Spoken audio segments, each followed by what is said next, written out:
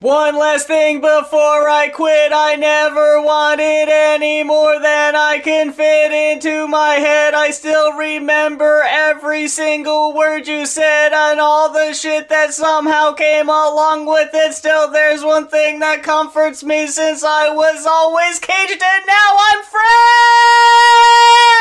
It's going off with Rap Critic.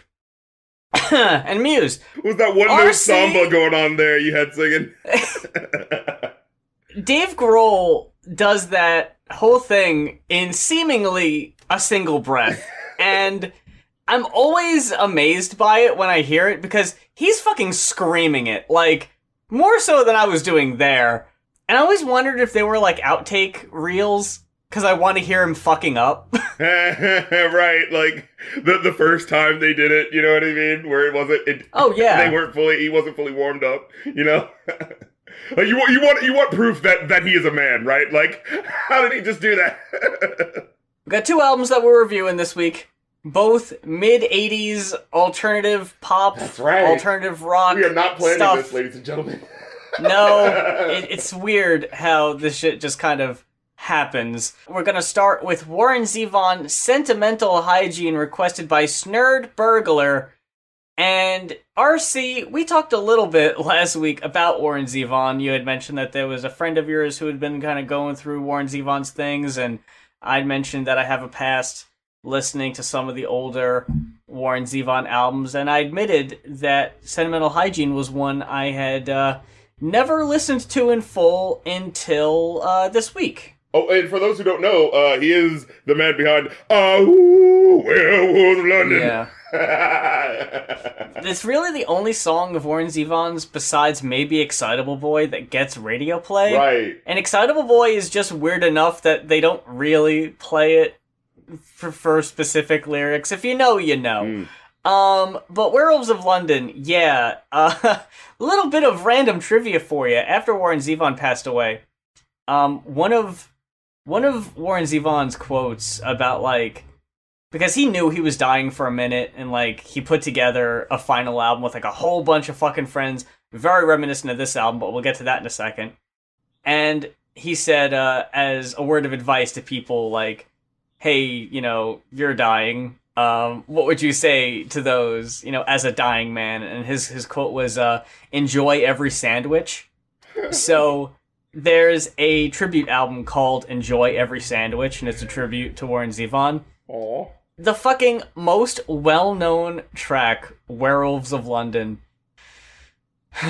covered by Adam Sandler. What? Because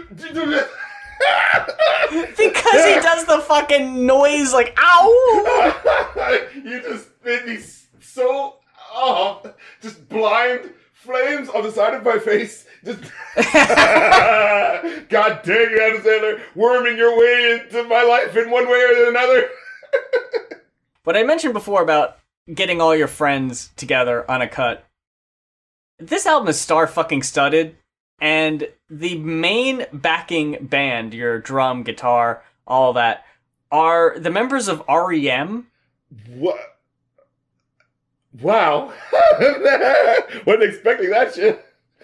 And Warren eventually went on to create a supergroup with those same members called Hindu Love Gods, and it's like a blues rock thing. Wow. They put out like one album, and Michael Stipe, the lead singer of REM, does harmonies on one of the tracks later on.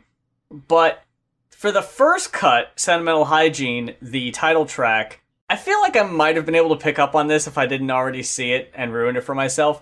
But this sounds very much like a Neil Young song, and that's because Neil Young is on guitar. There are a few other ones, but we'll get to them as we get to them. I'm just going to throw it over to you first of all. How did this album hit you? What did you think of Sentimental Hygiene? So, as someone like, I only knew Werewolves of London, a song that's like, it's fun and kind of like fun and silly, but the way it's written, like, you can tell this guy, like, does write songs, but this is, like, it's in the vein of the type of, like, brand of writing that he has, but you know it's not exactly, like, this is the novelty version of that, right? When you hear Werewolves of London, right? Then I hear this album. It is a goofier cut. Yeah, and then I hear this album, and it's just like, you know, it's not that it's like that off with the type of way that he writes, but there definitely is a lot like more going on. But still, at the same time, I gotta say, and maybe it's just because it's this album. You know, I think his career started like a little over a decade before this, right? So he's like in the thick of it by 85, right?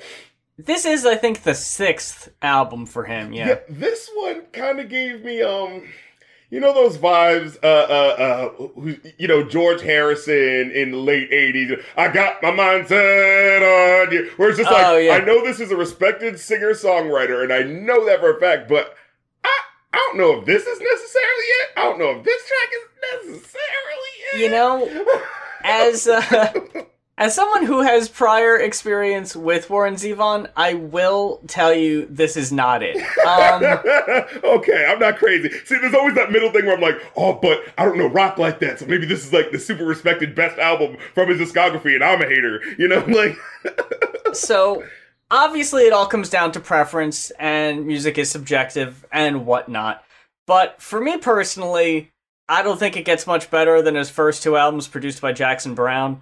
They're more singer-songwriter-y. His humor is a bit more biting. It's dark. It's, some of the songs are, like, legitimately heartfelt and, like, really fucking hit you. And it's like, oh, man, this is a fucking bummer. But then you get to this album, and I'm just gonna skip ahead to a couple songs on here, like Reconsider Me and The Heartache. For me, are just like forgettable 80s pop rock that it could be anybody. Damn. Like, they have no personality, besides the vocals, like, especially Reconsider Me, not a fan of Warren Zevon trying to hit high notes on that one. Yeah. See, no. That's the thing. Like, I was actually about to give him some love on The Heartache. I actually thought that was, like, you're right. It does fit into the sound of the, right, you know, that more tuned down, soft rock, you know what I'm saying, sound of the 80s. We all know what it is, you know, when the record label people figured out what kept people from changing the channel the most, right? You know, when they figured all that shit. So, you know, you hear that on there. But I actually felt like, you know, like he was at least able to put you in the moment with The Heartache. With, Reconsider Me, for the songs that I'd heard up to that point where it's just like, oh, he's known for like a level of writing, and maybe it's not like great, but like you still want to listen to hear what's happening. And this one was so like light on what, like, actually, you know, illustrating what's happening, and it was so just kind of like, oh, that hook is really cool with the way it kind of plays with the time, but that's essentially it. And it's like, oh, was that all? There are honestly only a couple favorites on this album for me. Highest rated cut for me would be The Factory. Yep. With Bob Dylan on harmonica on that one. See, it's all making sense.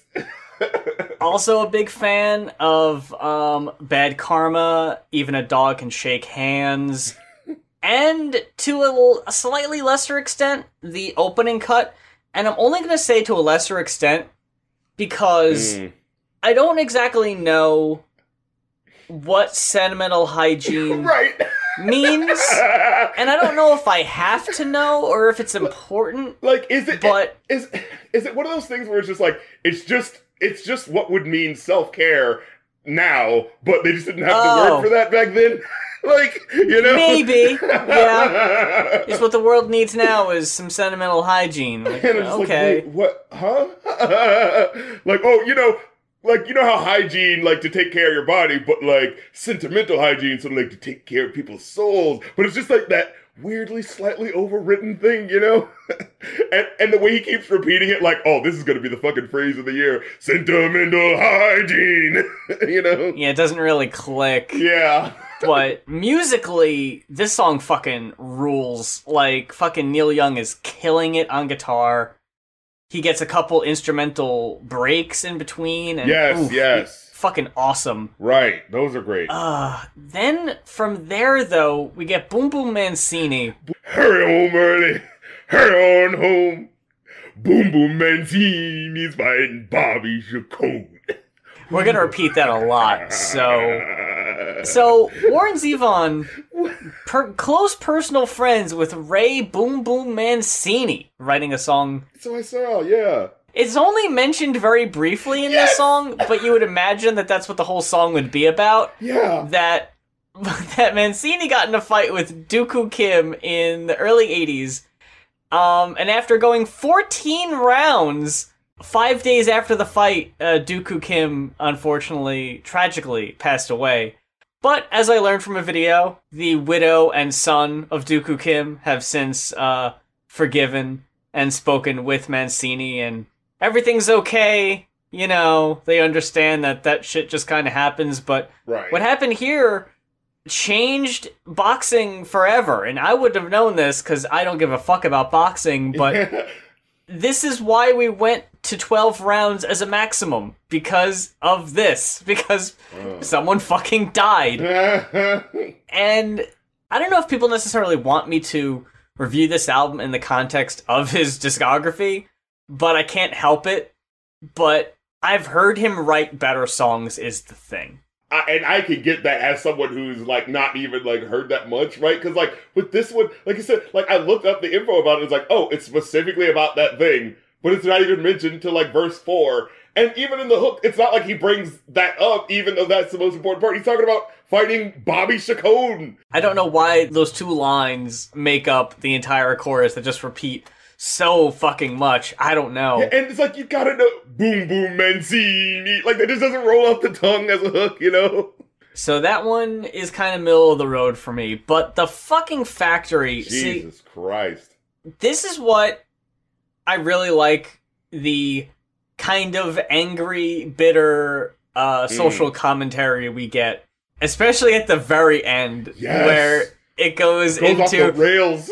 Kicking asbestos in the factory, punching out Chryslers in the factory, breathing that plastic in the factory, making polyvinyl chloride in the factory. And he starts singing even more unhinged each time. Like, you know, the song starts off being like, yeah, I'm a union man and I got a job and everything's okay. And then it's just like slowly realizing that, like, oh God, I'm dying over capitalism. I really like the spirited vocals from Zevon. Like, he's putting his fucking all into this one. And he doesn't do that a lot on this album, unfortunately. It's only like this and maybe one other song where he's really, like, fucking putting his heart into it.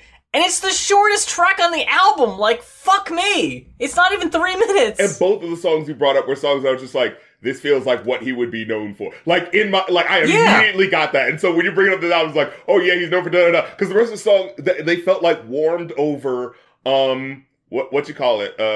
George Harrison, like, late 80s song, you know, dude who used to be respected in the, you know, 70s and shit, but going into his 80s and, like, I don't know if it's, like, still writing in a certain way that's just kind of, like, past now. Because, like, some of these songs I listen to, it's just like, if this came out in the early 70s, I could see this being a passable radio song. So something feels very, like, not finished about this, but, you know, there's that level of, like, but this is the respected artist from such and such time, so don't question them, you know? But it's just like, but is this the best, though, you know?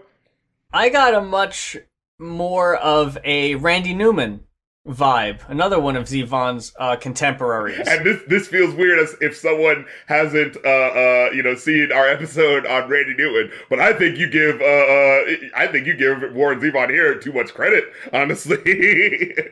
On this album, yeah, absolutely. I think I want to say they worked together at some point. They had to have. Feels right. The songs I liked the least, Heartache and Reconsider Me, if those were sung by Randy Newman, I think I would have liked him more, because he has that more fucking droopy dog energy. Yeah. You know? And Zevon, I like when he's really putting his fucking heart into it, so when he's giving you, like, top 40 contemporary radio vibe, it's just, like, wasted potential for me. The one I felt the most about was Trouble Waiting to Happen. That was the one where I'd first written it down, like, yo, this got big late 80s George Harrison energy. Like, yeah, I could see that for sure. You know what's funny about that one, too? Brian Setzer of Stray Cats is playing lead guitar on that one, and you can't fucking tell because it's a piano-focused track, and, like, I don't think he gets any guitar solos, so what's the fucking point? And it's just like the trouble waiting to happen one lyric about something that it's trouble waiting to happen. Yeah. And it like just keeps doing that. And that's where I was getting that like, I got my mindset, this song is just 6 words. I was like, oh my god, did you have anything else? I thought it was catchy, but it didn't go anywhere. That's like, what I mean. Yeah, like trouble's waiting to happen. What's the trouble? When does it happen? Yeah, and like with a song like this, it's like, you know, at least with da da dun da da dun da da da da dun da da da da da living like that. You know, it's got the hokey little part at the beginning, but like it goes in, it digs in, something happens. You know what I mean? Like that's how a lot of these songs do work, where you're just like, oh, it's a fun little beat right here, da da da. Oh, but then we get in the verses and something different cracks it up. You know, like something's happening there. But it was just like, oh, we're just gonna stay on one this whole time? Like, you know? So what you're saying here is Warren Zevon could have used random reggae interjections. What does it matter to you? You know what? I love reading about that. Someone was like, hey, Paul, why is there a random reggae break in your fucking James Bond song? And it's like, I don't know, we listened to a lot of reggae at the time, so we just wanted to put it in there. I'm a fucking Beatle. I can do whatever the fuck I want.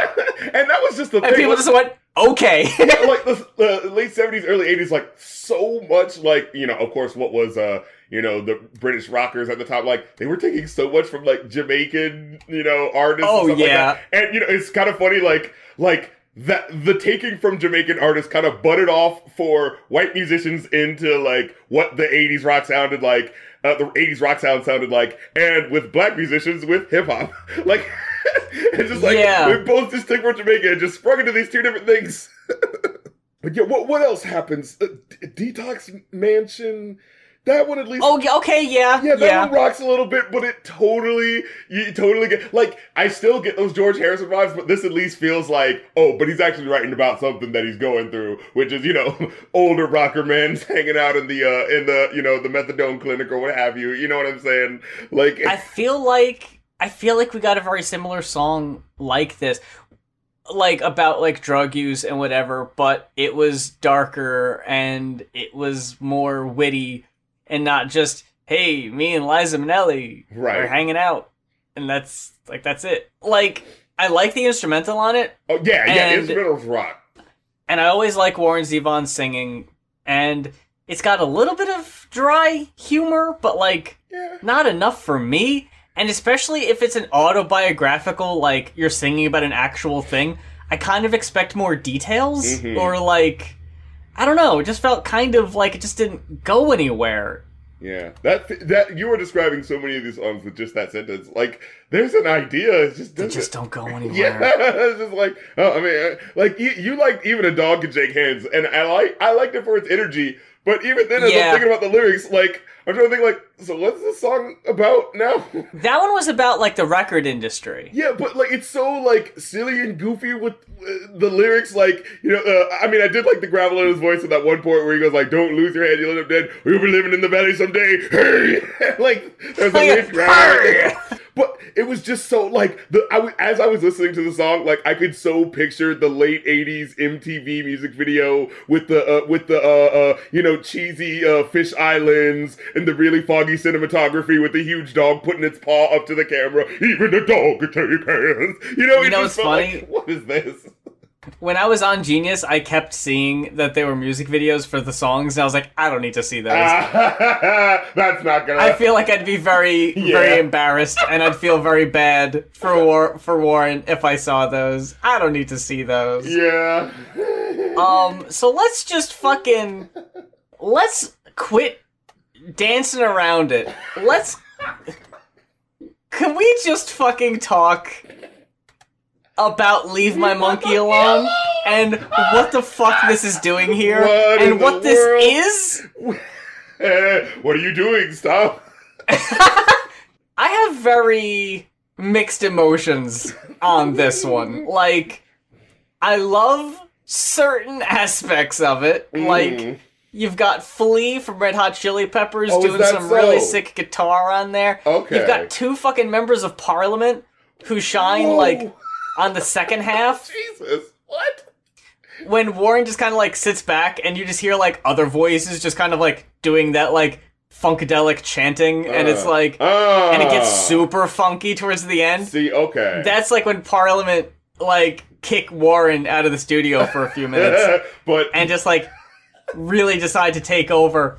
Yeah, I don't... As soon as I saw this album is known for its leading single, Reconsider Me, and its dance cut, Leave My Monkey Alone, I just went, oh, is that so? A dance cut from Warren Zevon. You don't say. Oh, got the ladies on the floor.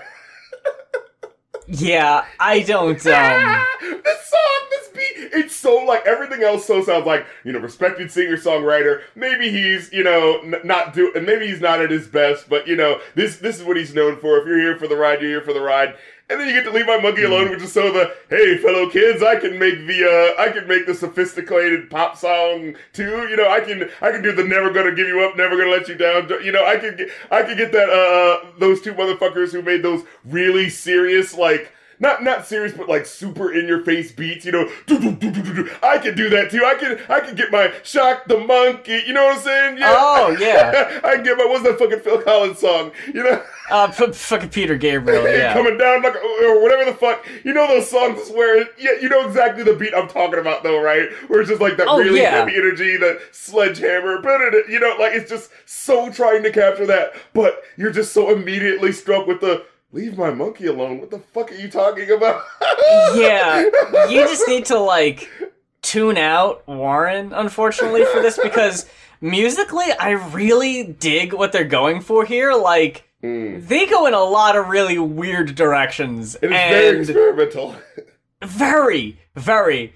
And let's leave it for the very end of the album. Like, almost like we're ashamed of it. Like, if people sit through the album and they want to hear this, they can, but we're not going to force anybody to if they don't want to. Right, you can pick the needle up from the groove by now.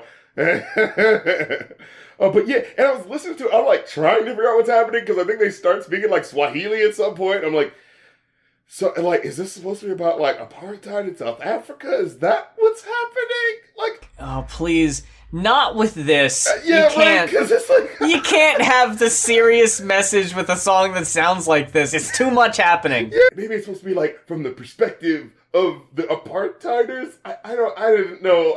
I'll just say this. I'd rather listen to "Beds Are Burning" by that Australian band. You know what I'm saying? Like, oh, Midnight Oil. Yeah, exactly. If you're trying to do that commentary, but have that energy for the track, that 80s energy, I ended up with a 3.5. I imagine yours is considerably lower than that. I actually gave it a 3.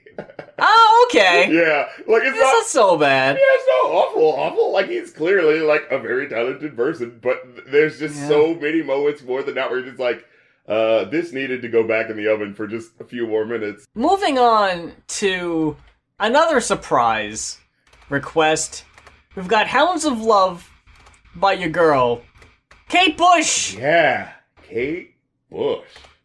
With the leading single and the first track on here, at least for a minute, was a popular sound on TikTok. I don't necessarily know if it still is. And that's the thing. This is one of those songs, like the first song I was like, I don't know if this song is just so good. Like, I'm immediately, upon hearing it the first time, just going like, oh, I love this song now. Or if it's just like, I had heard this song before and didn't remember where, and I'm having that like, whoa, it sounds so good, and of course I like the song because I remember it from the, you know what I mean? Like, I'm just so trying to figure out like which one it is, because I feel like I've heard this before. And what's interesting going into the rest of this album, though, is while I was listening, I was like, wait, what year did this come out again? Yeah, that's what I thought you were going to say. Because, holy shit, this album is like oddly timeless. This does not, right off the bat, sound like it's from the mid-'80s. No. This is very much ahead of its time, in a lot of ways. Like, with that big, cavernous sound that it has throughout some of these tracks, yeah, it sounds like someone from now times trying to imitate the 80s, but like with the technology they have now and the things that you can do to really make it clear and pop. But like they're doing it so well back then that you're just like, no fucking, like it feels like a tribute, like an updated tribute, but like, no, this is just how good this sounds. And I'm just like, my top was being blown back because I was just thinking like, hey, is she contemporaries of Florence and the Machine? This chick was, and I had that moment of like, yo, I remember Big Boy. I always remember Big Boy was talking about like, back in the day, people always talk about like, influence and stuff like that. I remember Big Boy saying that one of his favorites was Kate Bush. And I remember that throwing a lot of like indie heads off, like, whoa, like, the cool pimp, you know what I'm saying? Pimp and, alligator shoes wearing dude is listening to Kate Bush, like, what? But then, like, go back to it's like, nah, you see the fuck why, because this is just good shit. This is just... I was gonna say, this sounds like a lost Florence Welch, Florence and the Machine album. It has that exact same energy, and you see where the songstresses of today fucking get it. Like, they're trying to do something this good. Like, this is the bar. Yeah. This is where people are striving to be at, I think. I thought this was like a fresh-faced person being super experimental at the time. You know what I'm saying? Like, fucking showing, a fucking young upstart, right? Like, doing things a little differently. And, we're listening, like, it was just so funny that, like, we're listening to an album from, what I thought was, a veteran in the music game. Like, maybe, a little luster's gotten off of the star there a bit. And then you hear this woman who's just like, I thought this might have been like her first album and she'd been working on this for like a decade or some shit, because that's what you have to do to make this shit sound as good as it is. And it's like, holy shit. Like, and that's how, like, we're not being biased here with our sounds, right? Like, oh, these are just older albums and, hey, you just gotta take it with it. No, this shit sounds so fucking fresh. And that Warren Zevon album sounds so fucking last year. Like, very stale. Even in the 80s, I'd be like, bro, this is last year. This Kate Bush had been making art rock albums since 78. But this is, I would probably have to say, the most well-known album, because I think Running Up That Hill is the one, or at least is one of the tracks that people equate Kate Bush with right off the bat, one of her most well-known songs. So for this to be 85, and God, so, like I said, timeless tracks on here, with... God, I don't even know where to start. Yeah, what do we even We've got a whole second half of this album that is just one continuous, mini concept album. It's like you're listening to the first album, you're like, this is incredible, and then she's like, oh, I'm not done with you yet. I'm not done blowing your brains yet. I'm about to use a whole bunch of fucking, fucking movie clips and sound effects. The type of production shit motherfuckers wouldn't do until the 90s. Like, what the fuck? Like, she sampled a movie at one point. That's what makes it feel very timeless, is the movie clips and the samples. That was just like, whoa, what the fuck is going on here? Yeah, I was like, what type of Wu-Tang production is going on here? We said Florence Welch before. Listening to Running Up That Hill, A Deal with God, I wrote down, Lady Gaga gets compared to Madonna a lot, but I see Gaga influence on this cut, for sure. At least maybe modern Gaga, like the more... like, maybe not so abstract. I mean, I think her earlier stuff is like, okay, let's admit it, she ate, a couple of Madonna joints. But, like, I do feel like she is more than that, and she has a lot more musically than that. And yeah, I feel like it's closer into this artistic vein rather than just copycatting Madonna. As great of a song as Running Up That Hill is, it's fucking iconic, right? I don't mean to... I'm just going to set this off to the side real quick, Hounds of Love, because I need to skip over here and put a blue ribbon on The Big Sky. Oh my What the God. Fuck, dude? Every time. The fucking bass on this song? The bass guitar just boom, boom, boom, in your fucking face bass. Man. That instrumental Bass goes for so your fucking face. dumb. And she's just screaming and screeching at one point. This song fucking rules. Oh, God. It's just like, you hear the first track and you're like, oh my God, this is great. And then you hear the second track and you're like, oh, this is just the quality I'm going to expect. And then you get to The Big Sky and you're just wide-eyed and just like swaying along to the music and just like, take my hand, I trust you, you're just gonna guide me on this whole adventure, I'm just gonna turn my brain off and let you take me where you want to, like, holy shit. Oh, and the part, holy shit, and just when I was just like, I was already giving the song like a 6 out of 5, right? Like, this is quite awesome. And then there's like, so, in the musicality of the song, you really do feel like you're fucking amongst the clouds. You hear those cutting cello cellos that sound like you're like cutting through, you know, clouds and shit like that. And then you hear this one lyric, she goes like, oh, pause for the jet. And then you hear a fucking jet fly, and you're like, you son of a bitch. You motherfucker, you couldn't, you had to do it. I really felt like I had to fucking duck a little bit, just like, oh, watch out. Holy fucking shit. Like, fucking 3D in music form, this goddamn song. Yeah! 80s 3D was realized in music. What the fuck? Holy Christ, this song. And in the ending, where she's like, tell me, sisters. And they start singing, rolling over like a great big cloud, walking out in the big sky. Oh my god, I could have heard that outro forever. That could have gone on forever. That was so fucking good. I was like, is this what heaven sounds like? Holy Christ.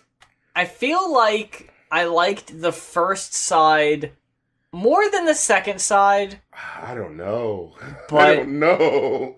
I think it's only because the first side gave you so many different ideas, and with the second side, it's just this one concept. Yeah, things are leading into each other, so it feels like a package unto itself, right? Like, now, I do think that the second side has some very, very standout cuts. Like, another I know we're jumping around here, but Waking the Witch. Man. Ahead, when I say ahead of their time, you guys, what the fuck? You guys don't know. Y'all don't hear me though. People weren't making songs like this. Like, they really weren't. Like, holy shit. God. Like, do we even, like, this really, you, the listener, right now, yes, you, I'm talking to you. Like, you haven't heard this album, and you're like, oh, it sure is fun hearing them talk about this music, you know, and, you know, maybe I might not listen to it stuff, but it's just fun to hear the conversation. No, you need to be rewarded by pausing this. Like, hearing the exasperatedness with which we are, like, trying to describe this track and trying to do justice to this track. And then just pause and go listen to it, and then come back, and then just hear us here saying, yeah, you get what we meant. Like, what else do you really want us to say? What more can I say? It's like, sweet Christ. Different people are like trying to wake her up. And at first it sounds like, hey, you know, wake up. Hey, you know, da-da-da. And it's like, it's, you know, you hear like a British person, like Irish person, like, you know, it's just different sounding people like, hey, wake up. And then eventually it just starts getting darker and darker. Like, hey, don't you see the light? Get up. Don't you see it? And it's just like, holy fucking shit. I'm like, wake up, wake up. Whoever this is, wake up. Just copied and pasted from fucking Genius here. The second half is subtitled The Ninth Wave. And the Ninth Wave, described by Kate Bush, is being about a person who is alone in the water for the night. It's about their past, present, and future coming to keep them awake, to keep them from drowning, to stop them from going to sleep until the morning comes. So, with And Dream of Sheep being the first track of the second side, is the most literal of the suite, introducing the narrator who is lost at sea. The song is comprised only of Kate's signature voice and soft piano, punctuated by various samples and sound effects, highlighting key moments in the lyrics. Sea whistles and acoustic guitars appeared towards the end. And then we get, like, the sound of, like, helicopters trying to rescue this person and just being like just calling out. It's just cinematic. Like you said, this music is fucking cinematic. Yeah. Like 100%. That is the best way to. That's the word for it. It is cinematic. Holy shit! Like, and we reviewed. You know what I'm saying? I Wish You Were Here. You know what I'm saying? Pink Floyd, Cats. You know, and like those are great albums too. But this so feels like the next evolution of just like what you can do with music. You know what I mean? Like, holy shit. Man, it really is on a whole nother level. It's sickening. It's disgusting. How ahead of its time this is. How dare you make music this good? I'm offended at how good this album is. Fuck this up. We have outliers here, like Mother Stands for Comfort, a song about a mother who is like covering for and hiding her child who has just committed a murder. Like, don't worry, I've got this in song form. And goddamn, the sounds of like glass shattering and gunshots in. Oh my, this instrumental is so fucking sick. So dope. This is what I'm talking about. Yeah, you hear the glass shattering, and then you hear, like, something else starts cracking, but then you hear the cracking start to become part of the beat in this weird way, and, like, while it's happening, you hear this hypnotizing melody, and then you hear, like, the bass. It hits in this really hard way at first, where it sounds like another sound effect, but then it kind of pulls back, and you hear the melody, and you're like, where the fuck are you taking me in this music right now? Oh my god, man. I don't... Because you say like which part of the album is more enjoyable, and like for me, like I was enjoying more of the second album because it's so pulling. Oh my god! By the time you get to the Ice song, ooh, that was my favorite joint in the whole shit. Man, I think it was like the shortest fucking one, but god damn the way it fucking illustrates that moment. But then when I hear it, like am reminded of like the mood that Mother Stands for Comfort puts you in. Like just that like, oh yes, it's comfort. Like this should be happy. And it's like, but I'm covering for my son who's doing this awful thing. And it's just like that weird headspace you have to be in, as so many mothers have to be in, right? Like when their, kid turns out to be a killer, you know what I mean? It's just like, I don't want to feel this moment right now. When my son turns out to be an asshole, that type of fucking, like, I don't have kids, but I just can't imagine, man. I just be like, we did all we could. And then because of some factor out in the world that, interacted, or I don't know, maybe we fucked up. Like, maybe we didn't just enough times, and he was just like, you know what, fuck it. And it's just like, and then we gotta be like, I remember changing his diapers, like, I couldn't imagine being in that moment. Man, just other notes I've got here. Fucking bagpipes on Jig of Life. Fucking A, man. How fucking creepy Hello Earth was. Ooh, god this damn. album is... It's inconsistent, but in a, like, keeps you on your toes, always something fresh kind of way. Like... And I fuck with this album really hard. I dug this a lot. Fucking cloud bursting, also, I don't fucking awesome. Just feels like positivity out the ass. Like, just the hook. Yeah. But every time it rains, you're hearing in my head, like the sun coming out. Ooh, I just know that something good is gonna happen. I don't know when, but just saying it can even make it happen. And like, just the energy, the positive energy with which he said that, it was like, I've never heard someone make, like, the personification of happiness that wasn't like a pop song. You know what I'm saying? Like, yeah. This isn't just like a Mr. Blue Sky, fun, even though that, I mean, ELO's awesome in their own right, but you know what I'm trying to say?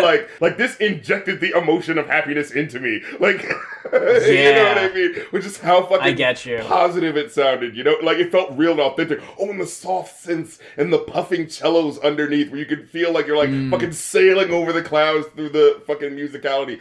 Oh my god, this goddamn album. What else is there to fucking say? I'm definitely looking forward to checking out the rest of the discography for sure. Yeah, like straight up. Like, if this is the fucking pinnacle, or maybe it's not. Maybe it's just the one that most people know. Maybe there's better ones. I don't know. See, that's the thing. Like, when we got to the end of the Born Zevon album, I was like, hey, maybe there's more respectable stuff, but I'm not necessarily feeling motivated through the music I'm listening to. With this, like... And that's such a shame, too, because those first two albums are so good. Like, yeah, I hate that this could potentially turn people off, because fuck, man. Those first two albums are really good, but I understand, because this one's just not. Yeah, but as I hear this, I'm like, I might be listening to another album right after we finish recording this. Like, yeah. I need more. It beckons me. But yeah, then you get Dream of Sheep. Oh, and the way the outro for this the way the lyrics set it up, she's like, ooh, the breath is warm and they smell like sleep. And they say they take me home like poppies heavy with seed. They take me deeper and deeper. And then and like, the first time I listened to it, it was like nothing. I was like, oh, that's how the way the song is. Ooh, that's really creepy. But then as I had come back listening to it the second time and then looked at the next track, the next track is Under Ice. Like, oh, this is a fucking concept. This motherfucker, Because this track, like I said, is my favorite one. And there's, like, the track is about, like, you know, being under, like, water under, like, you know, in the middle of winter when, like, there's the layer of ice that's frozen over the lake, you know what I'm saying? And being underneath that. And then, like, just how you hear the lyrics where you know, you hear it saying, there's something moving under the ice, moving under the ice, through the water, trying to, and then you hear in the background, it's me, get out of the cold water, it's me, something, it's me, someone help them. It was just like, holy fucking shit. Like, the way you could just see, like, the bubbles coming up to the ice, you know, and the banging, like, it's me.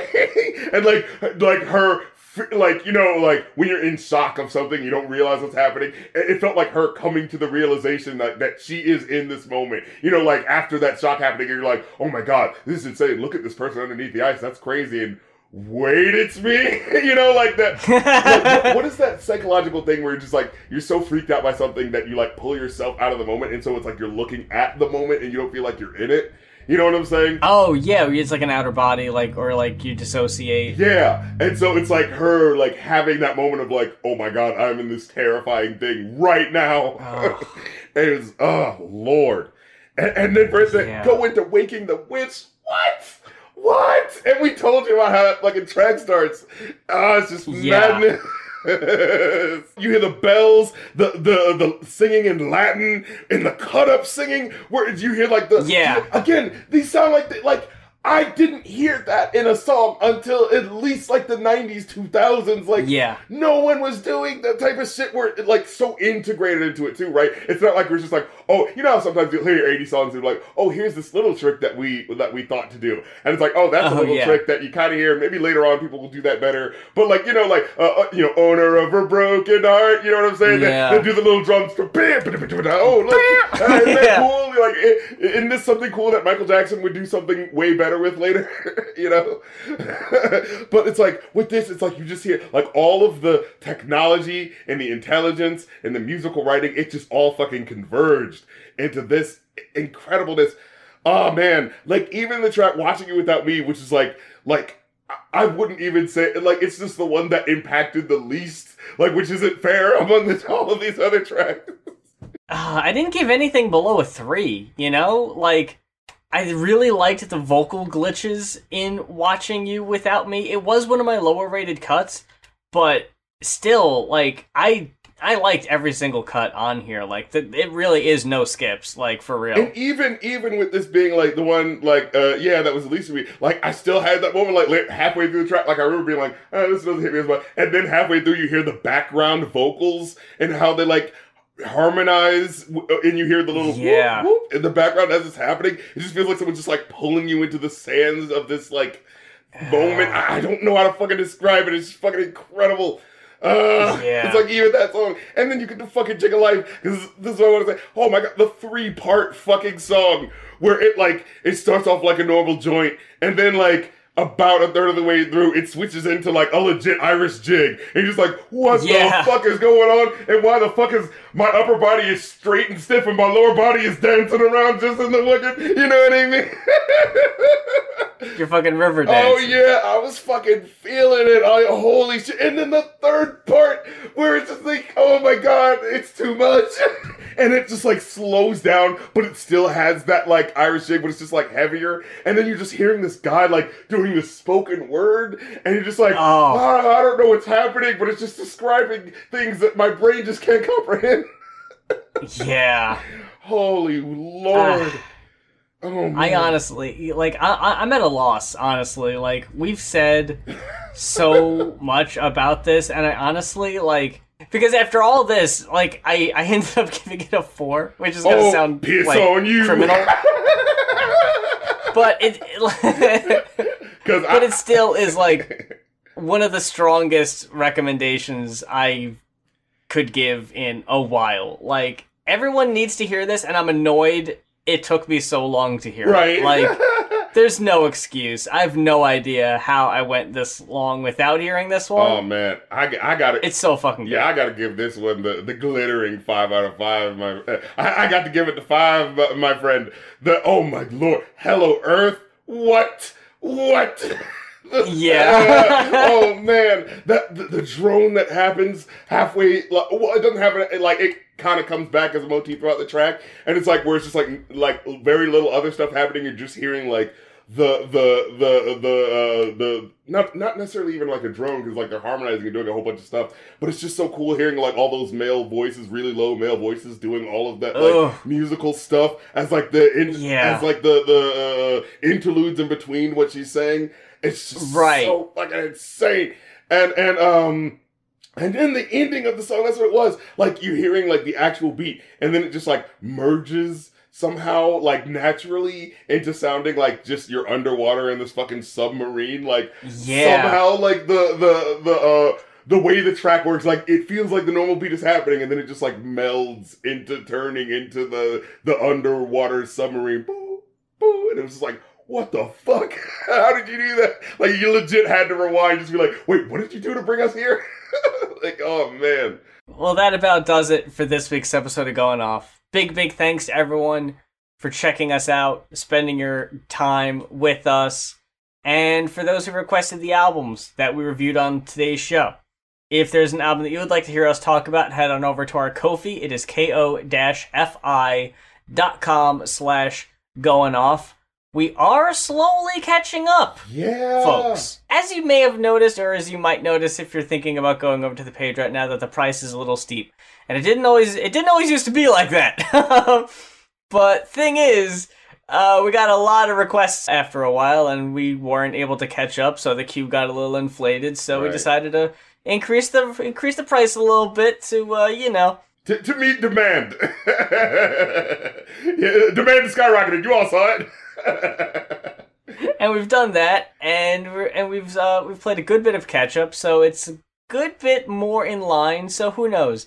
Maybe very soon you might see the price get down to a little bit more of a manageable price. We'll see. We'll see what we end up doing there. We just got out of our little huddle there. And we're going to be tweeting at y'all our plan going forward, but I think we've got it figured out. And I think y'all are gonna like it. But until then, the price is gonna be at the $120 going forward. And at least for a few more months, but we will keep you up to date on that. But with all that said, thank you very much, and until next time, for Going Off, I'm Muse. And I'm the Rap Critic, and it's hard to dance with the devil on your back. Just shake it off. Oh, oh.